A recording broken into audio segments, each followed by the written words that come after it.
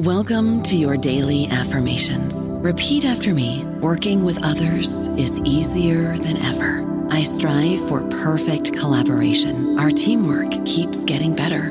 Yeah, affirmations are great, but Monday.com can really get you the teamwork you desire. Work together easily and share files, updates, data, and just about anything you want all in one platform.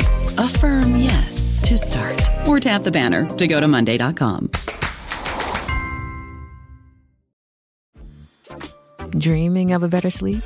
Tossing and turning is not your destiny. And Ollie is here to help. Ollie invites you to sink into sweet, sweet slumber to improve your mental and physical health and overall wellness. More than just melatonin, Ollie's ingredients help you unwind your mind for a delightfully dreamy drift off. Sleep is on the way at Ollie.com. That's OLLY.com.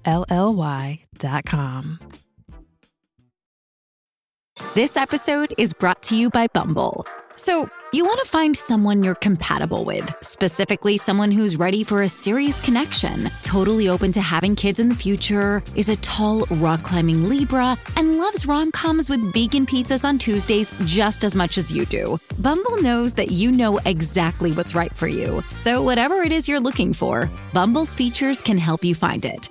Date now on Bumble. Welcome to the New Books Network. And hello, everyone, and welcome back to New Books in Medieval History, a podcast on the New Books Network. I'm here today with Robert Mills, Professor of Medieval Studies at University College London, to talk about his landmark book, Seeing Sodomy in the Middle Ages, out in 2015. Hi, Bob. How you doing? I'm fine, thank you. I'm really pleased to be here and talking about my book. Wonderful. Nice day in London? It's all right. The sun's not shining, but hey. I mean, if that was very important, we'd live somewhere else, wouldn't we? Indeed. Hey, so this is the New Books Network. I'm making air quotes. And we generally talk about new releases. And this book is a bit older, as you might have noticed. Though in the field of medieval studies, we still read some things that are much, much older than this. But it's such an important book. And I want its ideas to be more broadly accessible. So I wanted to talk to you about this very deep dive. So is this bizarre for you? Well, in some ways, yes. I mean, I'm very pleased to be talking about the book. As you say, it was published 8 years ago. I was, in fact, thinking about the ideas that became this book much, much longer ago than that. So I think the first paper I presented that sowed the seeds for this book was in about 2003 to 4.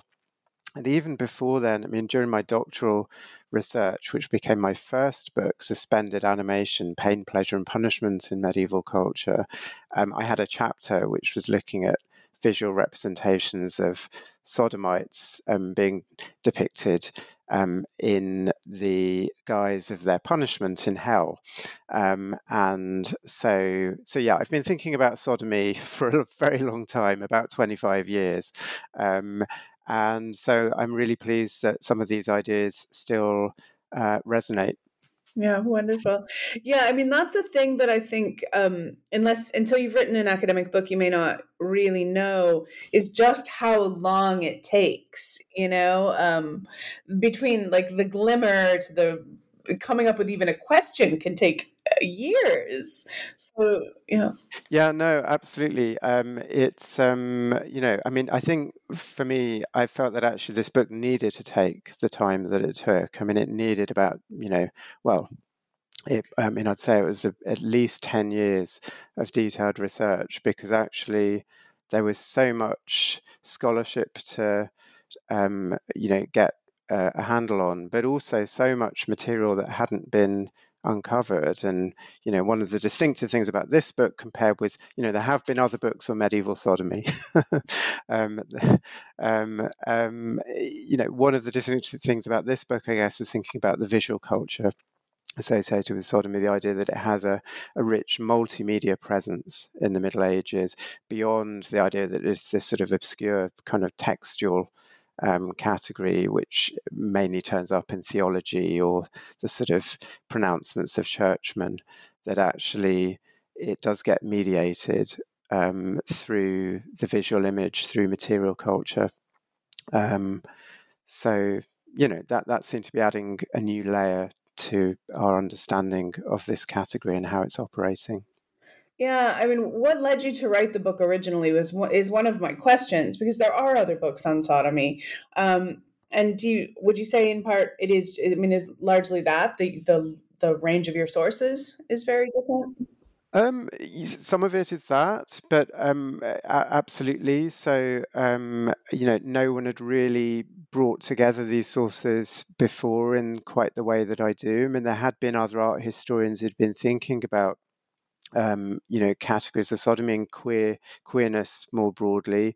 I was very influenced by the work of Michael Camille, for example, a wonderful art historian who, passed away far too young in 2002, but who had done some pioneering work on queering medieval visual culture. And, throughout my book, it's peppered with footnotes to some of Camille's work. So there are other scholars who'd been doing this and been thinking about similar questions, but I guess no one before me had quite sort of pieced this together in a monograph form. So yes, I think that's one of the distinctive things that I was trying to do here. I mean, there are other key aims that I had. I think one of my aims was to think about sodomy as a gendered category, and that's something we might talk about a bit more. I mean, I take up the category of transgender in relation to medieval culture in a way that perhaps, again, scholars hadn't quite done previously. And I also wanted to think about a gender comparative approach to this category, thinking about the extent to which this category applies to women as well as to men, thinking about the implications of queer visual culture more broadly for thinking about female same-sex relations as well as male same-sex relations. So those are some of the things that I was trying to do in this book that were perhaps a little bit different from what had been done before. Yeah, wonderful. And this might be an unfair question, but are you still happy with it? Yes, broadly speaking, absolutely. No, I still feel, I go back to it sometimes and think, yeah, okay, yeah, I think that still makes sense. That still works. I think also, I feel like now I've written this book, I'm going to still be interested in these questions in the future. Last year I gave a paper which was taking another look at some of the imagery that I was discussing in that book, thinking particularly about the question of age difference in relation to same-sex relations, which is a controversial and difficult topic to deal with, but thinking about how some of the imagery that I just was discussing in Seeing Sodomy, we might think about it differently in light of some more recent scholarship. And so yes, I think I wouldn't claim to have got everything absolutely right. I think vocabularies have changed. I think theoretical discourses have shifted, and there are probably certain things that I would write in a different way now. But such is life in academia. Scholarship moves on, and that's as it should be. Yeah, that's the right answer, by the way. You should still be happy with this book. It holds up. I mean, it's not that old either. It just feels like the language, the world around gender, sexuality, etc., is changing so quickly. Uh, so I mean, I guess that's the curse of being a la mode, of being so fresh in your work. Yeah, no, absolutely. I mean, for example, one category that I don't use in the book, but I think has quite a lot of currency now is non-binary, which I think would be quite a useful category to use in relation to some of the material in the book. I mean, there have been other scholars more recently who've done some of that work. Leah Devon's book, The Shape of Sex, for example, which came out a couple of years ago, really important book thinking about the idea of non-binary as it pertains to medieval literary and visual culture. So yes, but I think what I hope I've done in this book is to sow some new seeds for other scholars to take up and explore in their own work as well. And again, that's as it should be. Absolutely. So let's talk about to the book now. You start with an illustration of Saint Jérôme, and can you tell us about this? It's the Belle of Jean de Paris, and specifically an illustration of Saint Jérôme. Can you tell us about these images? Yeah, absolutely. Well, so these images appear in a book of ours, a luxury book of ours called The Bella of Jean de Berry. Jean de Berry is a patron who, was a very wealthy individual in the Middle Ages, an important art patron, collector, and also was, quite obsessed with just beautiful objects, beautiful things. Someone who Michael Camillo mentioned earlier has written about very interestingly, and who and Camille discusses Jean de Berry as himself being a potentially kind of queer figure in some ways. And so these images that I discuss at the start of the book appear in a sequence which is, representing scenes from the life of Saint Jerome. And there's one story that's told about Jerome that when, this is Saint Jerome is someone who, as well as being known for his translations of the Bible into Latin, he is also someone who's obsessed with virginity as a category, with sexual purity. So when he's in a monastery, some of his fellow monks decide to play a practical joke on him. And this is presumably to denigrate him in some way, to sort of suggest that he's not as sort of, pure as he as he likes to make out, as he's promoting in his theological writings. So one of the monks plants a dress besides Jerome's bed, so that when he gets up in the morning for matins to go to church to say his prayers, he puts on the dress by mistake. Now, from the monk's perspective, playing this joke on him, the idea is that it's to make it look like he's had a woman in his bedroom, and then he's made this mistake of going to church. So in one of the images in the Bella of Jean de Berry, you see Jerome in church wearing a dress, but quite clearly a bearded male. I mean, he sort of looks like he's a bit bleary-eyed. There are a couple of monks in the choir stalls who are gossiping, having a look over, seem to be having a snigger. And so I start with this image because I think for me it helps encapsulate the extent to which gender and sexuality as categories in the Middle Ages were perhaps in some ways overlapping, perhaps even interchangeable.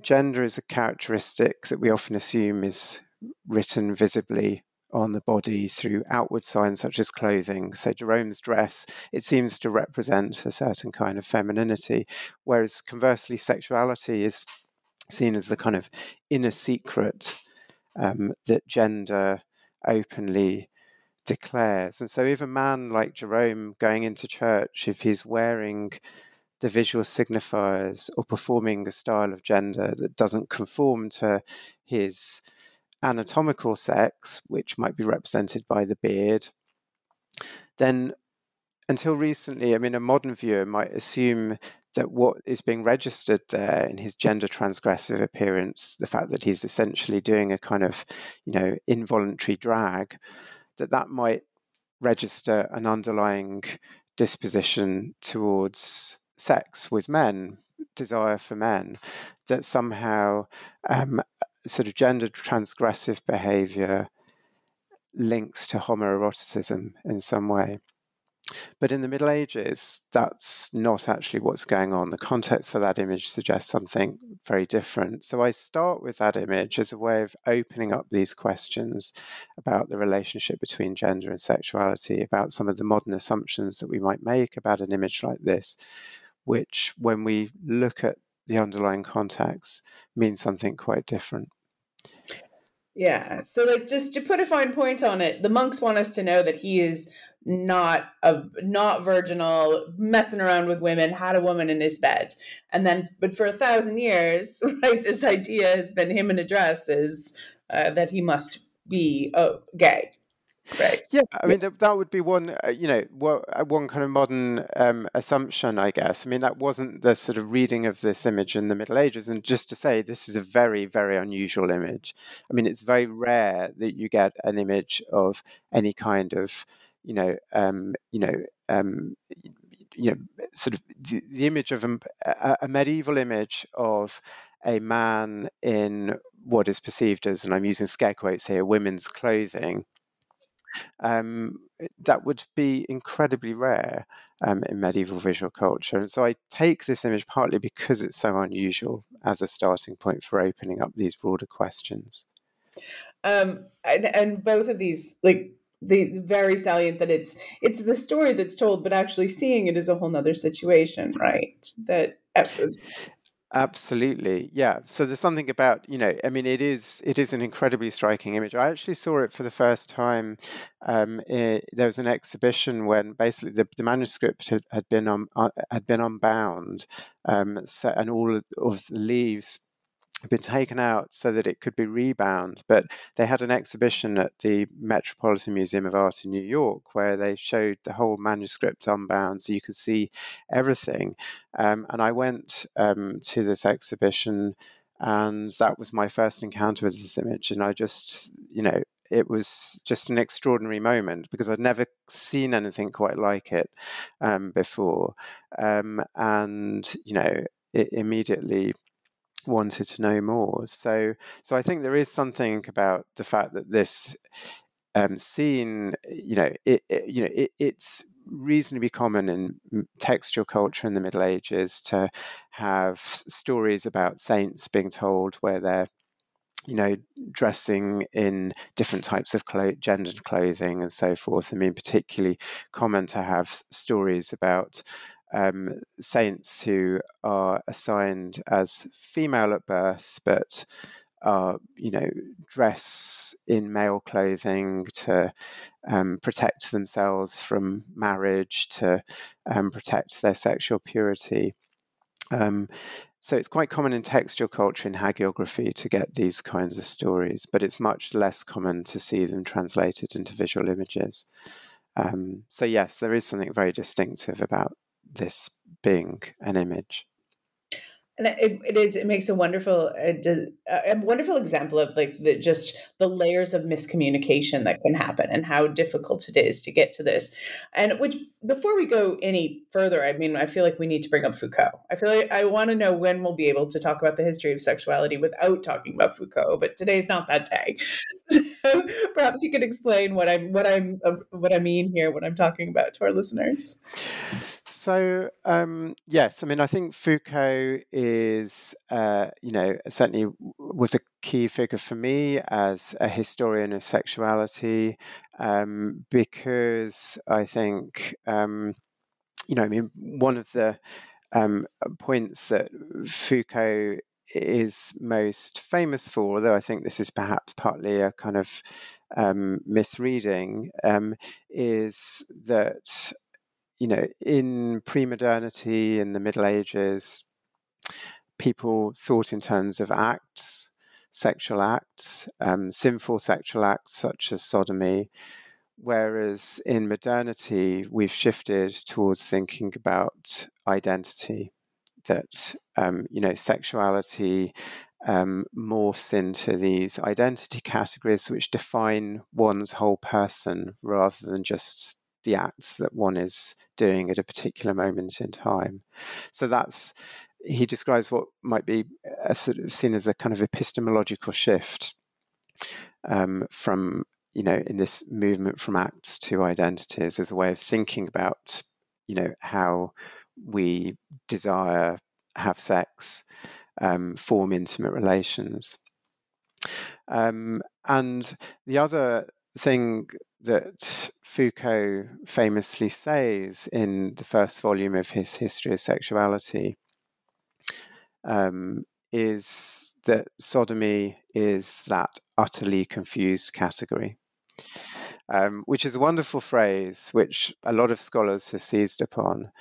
But I mean, for me, that is actually a really important idea for the book because, sodomy is, as far as I can see, a not very precise term. I mean, initially it's a theological concept. It only intermittently refers to particular kinds of sexual activity.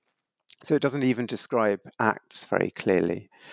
This is a term that ultimately comes from, the Bible, which itself is notoriously vague about what, the sins of the inhabitants of the city of Sodom are actually up to when they're condemned, when the city is destroyed by fire and brimstone. I mean, this is the story recounted in Genesis chapter 19. So, so it's not possible to work out exactly what sodomy is referring to in this context. And, today, the definition of sodomy has narrowed substantially. So, we tend to think about sodomy as referring mainly to anal sex, usually anal intercourse between men.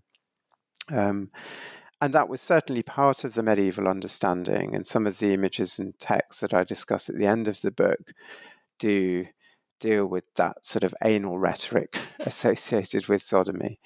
But in fact, most of the book, I'm not discussing that. What I'm discussing is the way in which sodomy becomes a very wide-ranging, all-embracing term, which, precisely because of its ambiguities, precisely because it can be applied in so many different contexts, it becomes a useful scapegoating tool for denigrating people who don't fit in, who don't conform, who are outsiders in some way.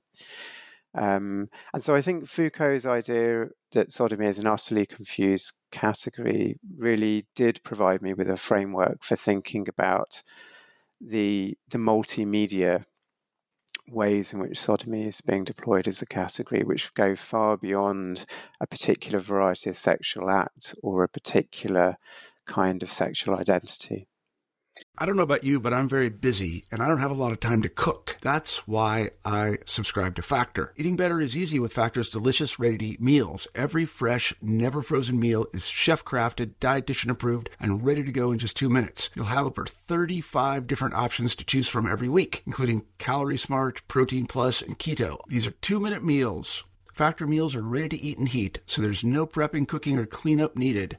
They're flexible for your schedule. Get as much or as little as you need by choosing your meals every week. Factor is the perfect solution if you're looking for fast, premium options with no cooking required. Sign up and save. We've done the math, and this is important. Factor is less expensive than takeout, and every meal is dietitian approved to be nutritious and delicious. Head to factormeals.com/NBN50 and use code NBN50 to get 50% off. That's code NBN50 at factormeals.com/NBN50 to get 50% off.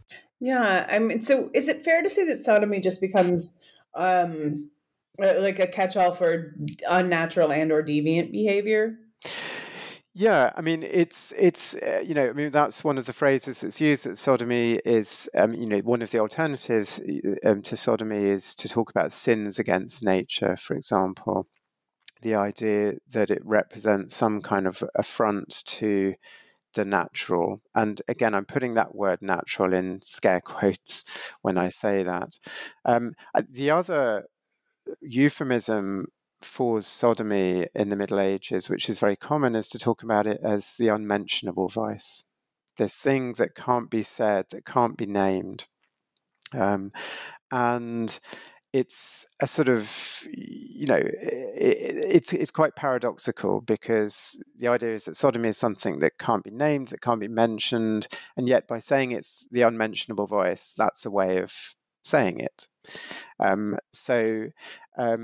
And one of the things that interested me about thinking about the visual culture associated with sodomy is the idea that this thing that can't be named can somehow still be seen, that it can be visualized. And so I'm interested in the strategies that artists are using to render this so-called unmentionable vice visible. Sure. Right. This thing that we all know what it means. We know it when we see it, but we're not going to talk about it, which is just, kind of hell for an historian, right? If you wanted to find something like more frustrating than that, I don't know. All right. And so, the other thing is unnatural and unmentionable, like deviant acts heresy falls under this, right? In practice. Yes, absolutely. Heresy and sodomy were sometimes used interchangeably in the later Middle Ages. In some regions, the word for heretic is also used to denigrate sexual outsiders as well as religious outsiders. So in German-speaking regions, for example, in the sort of 15th, 16th century, the word Ketzeri is a word that is applied equally to heretics as it is to sodomites. And indeed, the English word buggery, which enters the statute books in 1533, when the vice of buggery is targeted by a new law that's brought in to bring sexual sins under the purview of the state under Henry VIII in England. That term buggery, which is the basis for that law, comes from a French word, bougre, which in the 13th century referred to heresy. So these terms are interchangeable, and that's what I mean about how sodomy becomes a kind of scapegoating mechanism for targeting outsiders, whether religious, sexual, or indeed, the idea that sodomy is something that comes from outside in the sense of being foreign, that it's a kind of foreign import. That's another idea that we see coming up again and again.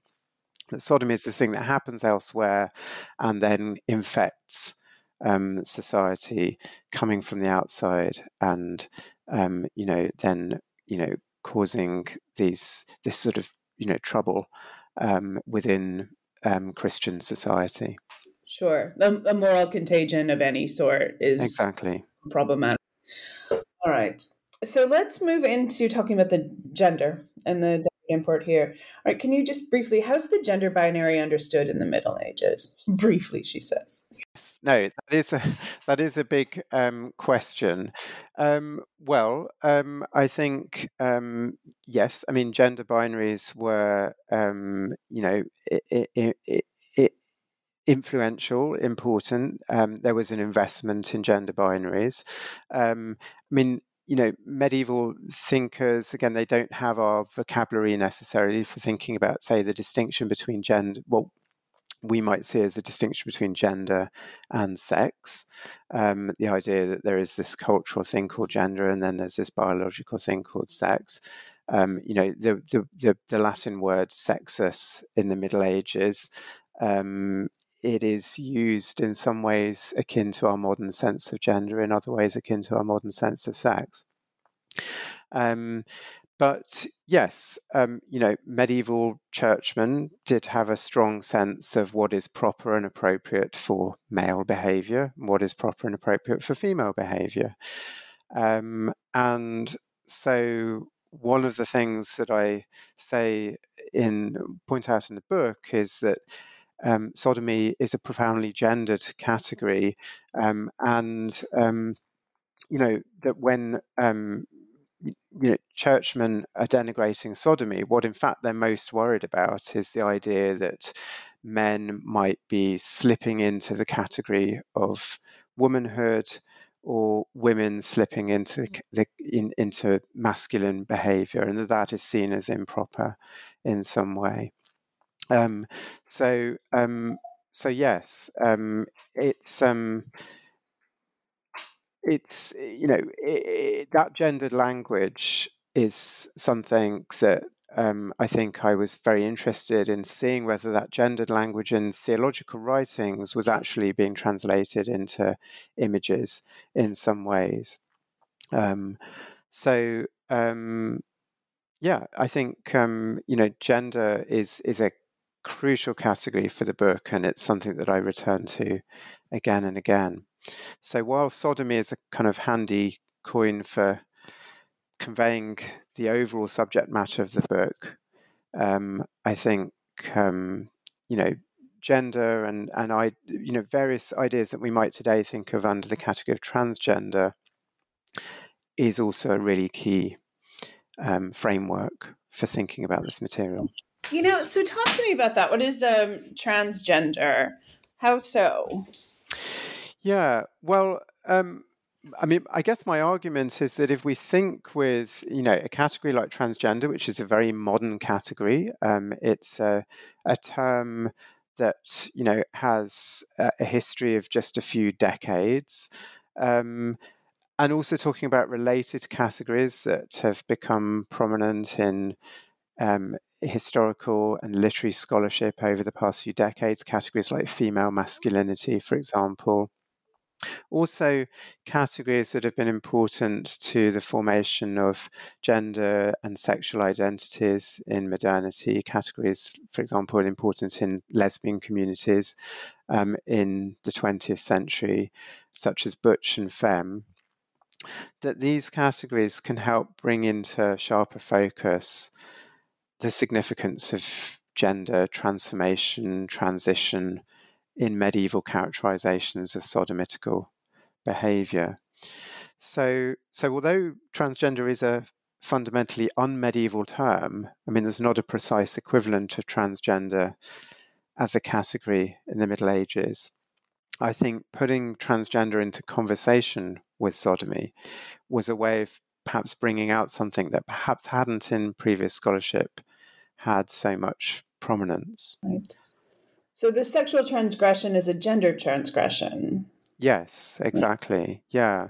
So you take someone like Hildegard of Bingen, who some listeners may have heard of, who's known, amongst other things, for her theological writings, also her musical compositions. But she also writes about both sodomy, although doesn't use the term, uses other vocabulary, but also writes about what she perceives as the problems when men start performing like women or women start performing like men in some ways. And she is very clear that this is polluting this behavior, that this is something that is, clearly against, in her eyes, God's laws. And so, yes, so sexual behavior, a woman having sex with another woman, that is, going to problematically change the behavior of those women in very gendered ways, and ways that, in her eyes, displease God. So absolutely, it's thinking about how sexual behavior has these gendered implications. But there are many other ways you can transgress gender binaries that are going to upset Hildegard. Yeah.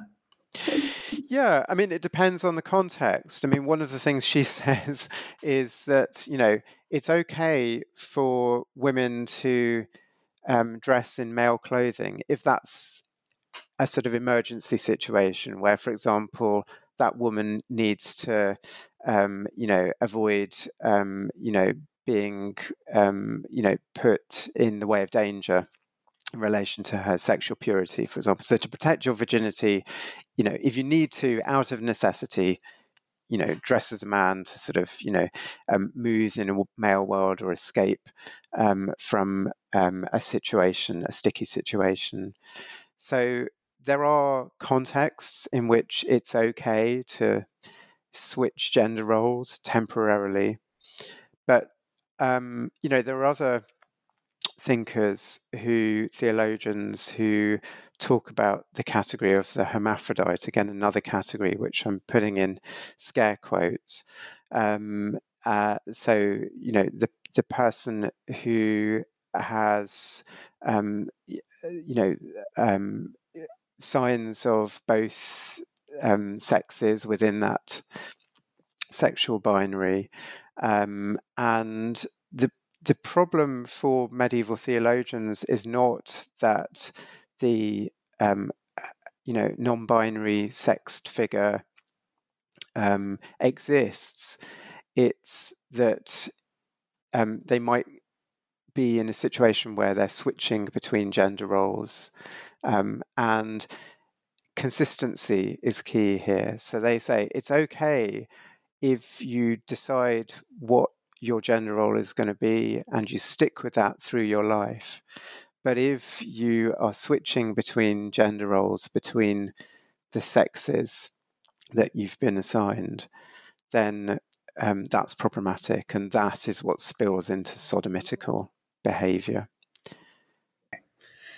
So nature, we want consistency, we want some very firm boundaries, which brings up one of the things you talk about as the medieval femme. I love that as a topic. Talk to me about the medieval femme.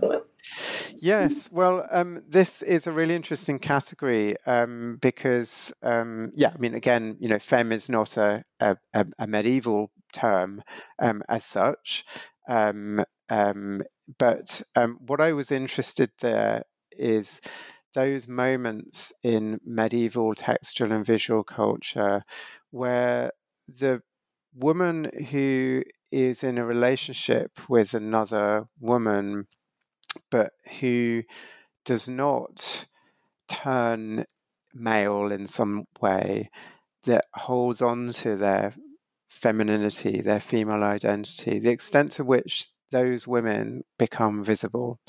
And so there's a story which is told by Ovid in his Metamorphoses about two women called Iphis and Ianthe, who one of whom, Iphis, is brought up in childhood as a male, even though she's assigned female at birth.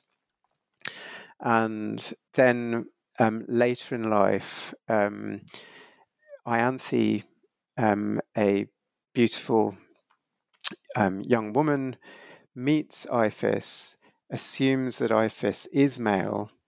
The two fall in love, and then Iphis thinks, what am I going to do here? Because I'm not going to be able to perform in the bedroom. This is how Ovid tells the story.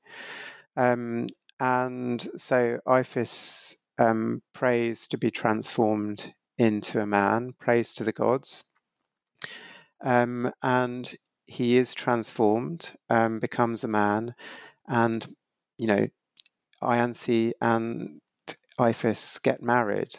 But what I was interested in that story was not just in the figure of Iphis getting transformed into a man, which we might see as a figure for certain experiences we today would associate with transgender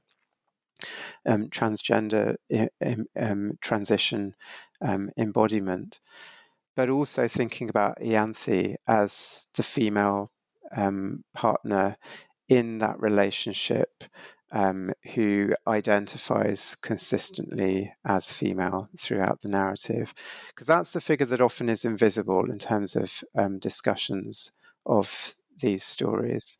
And so I was interested in bringing out the femme to the fore as being an important player in these narratives, and thinking about the extent to which that feminine identified, female loving woman was represented. Of course, it's complicated by the fact that what Ianthe is in, the person who Ianthe is in love with is, performs as, identifies as, is a man. So that complicates that idea. But I'm also interested in the interface and perhaps the blurred lines between transgender as a category and lesbianism as a category in this context as well.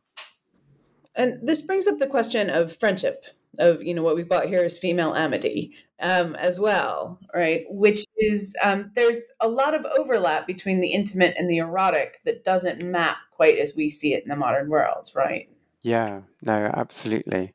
Yes. No, friendship was another really important category for me in this book, because friendship is one of those categories that, and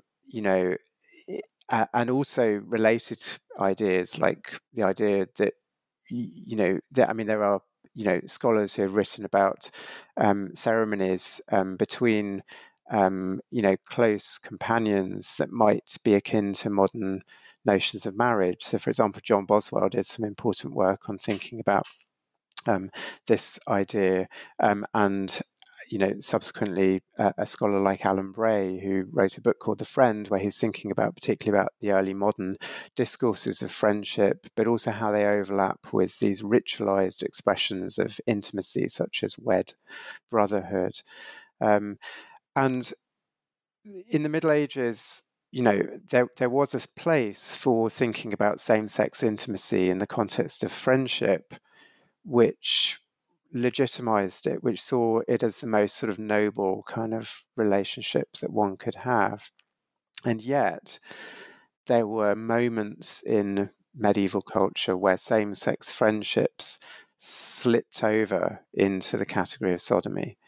And so we catch a glimpse of the ways in which these categories of friendship and sodomy, in some ways, start to blur into one another, even as, writers, thinkers, churchmen try to keep them apart and say friendship is legitimate and indeed can be the most noble kind of expression of intimacy that there is.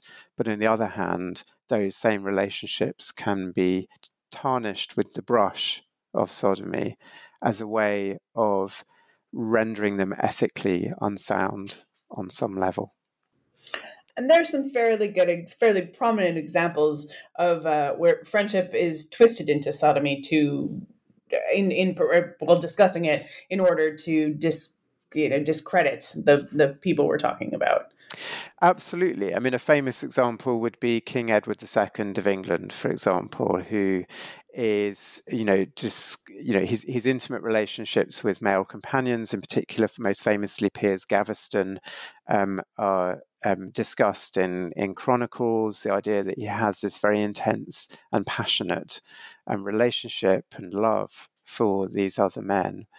But after his reign, in a sort of backward projection, chroniclers start talking about him in terms of the sodomitical, and indeed the way that he famously and reputedly meets his death by being penetrated through his anus to his mouth by a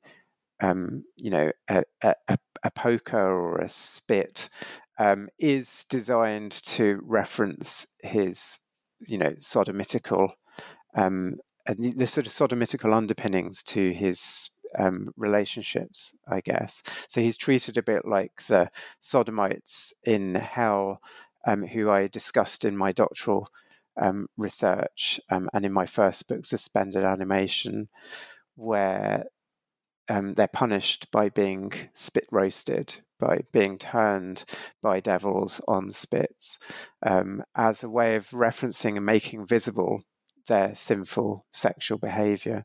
So I think that's a very well-known example of this slippage between sodomy and friendship in medieval culture. And you see fewer of those with women? Yes, absolutely. So, I think it's not it's not at the same time the case that in the Middle Ages there weren't spaces for representing female intimacy, and that those relations between women didn't themselves slip over into the category of sodomy, but it is less common, I guess. There is a sort of sense that, females say in some scholarship that female same-sex intimacy only really comes into visibility in around the sort of 18th, 19th century, with figures like Anne Lister, for example, famously describes in her letters and diaries, intimate, often sexual relations with other women. But the material that I uncover in my book suggests that actually sometimes this same slippage between friendship and sodomy also applies to women. And one context in which I discuss this, which paradoxically might not seem to be the most obvious place to look for sodomy, is the female anchor hold. The anchorite is a person who, chooses willingly to shut themselves off from the world and from broader society by holding themselves up in a cell, usually attached to the side of a church. A famous example would be Julian of Norwich.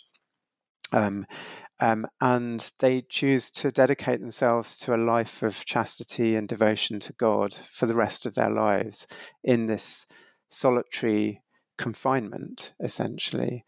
Now, I looked in my book at, in my research for the book, at some of the writings that were produced for women who chose this life as an anchorite. And I found that some of the language in these texts suggested a certain anxiety about the relations that anchorites locked in their solitary cells might form with other people, their maidservants, for example. Because while they're technically in solitary confinement, they sometimes clearly had people who were helping them out, looking out for them.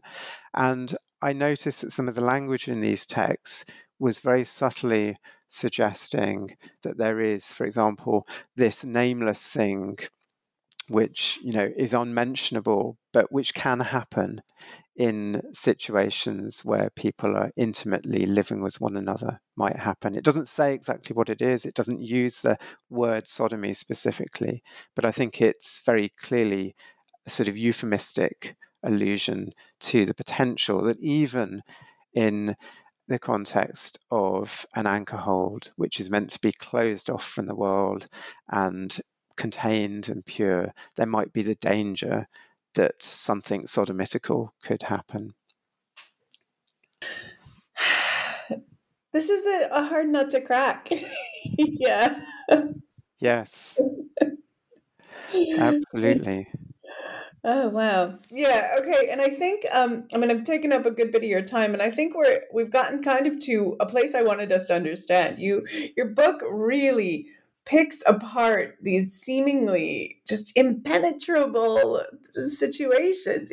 What does the word sodomy even mean? How does that track onto friendship? What does that do with gender? Does gender change?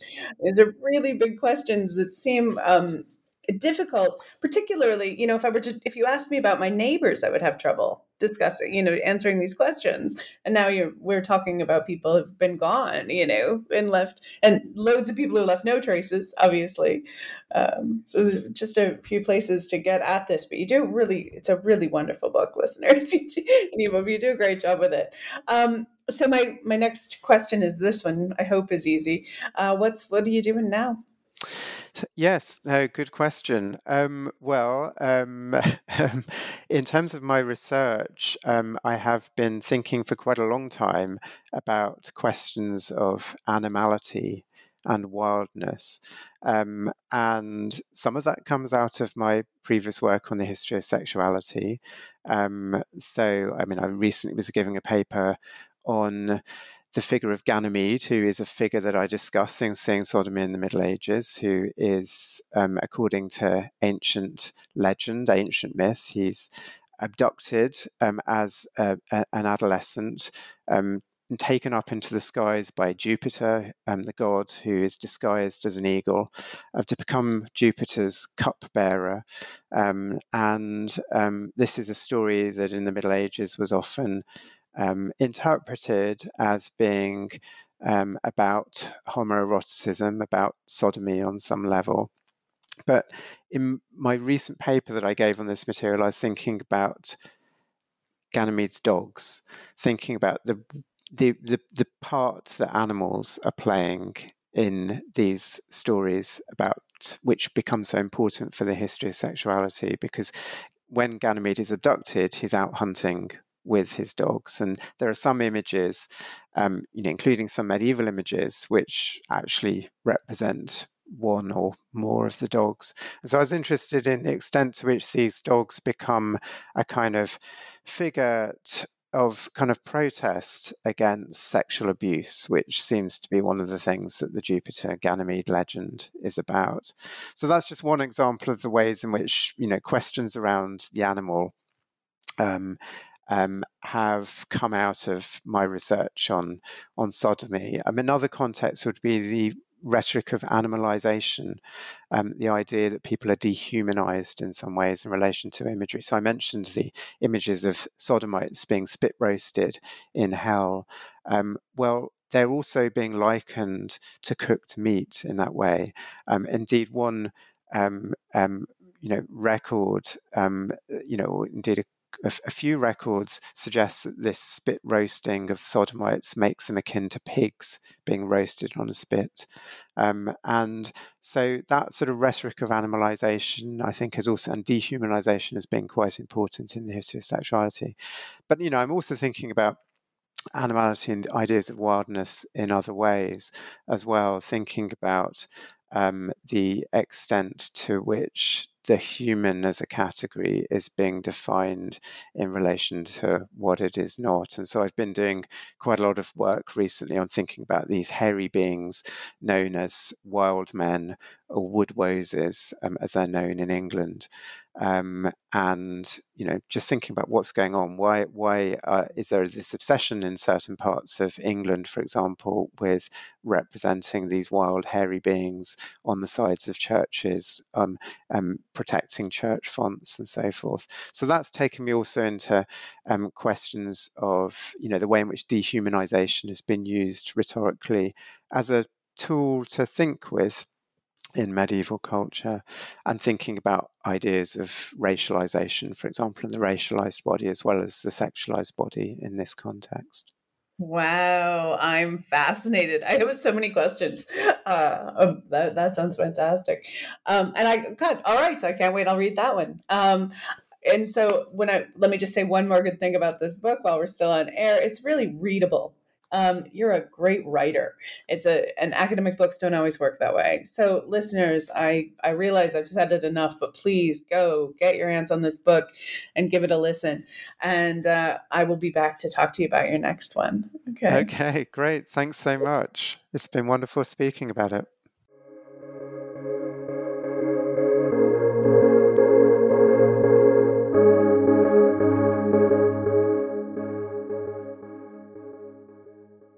With the Lucky Land Slots, you can get lucky just about anywhere.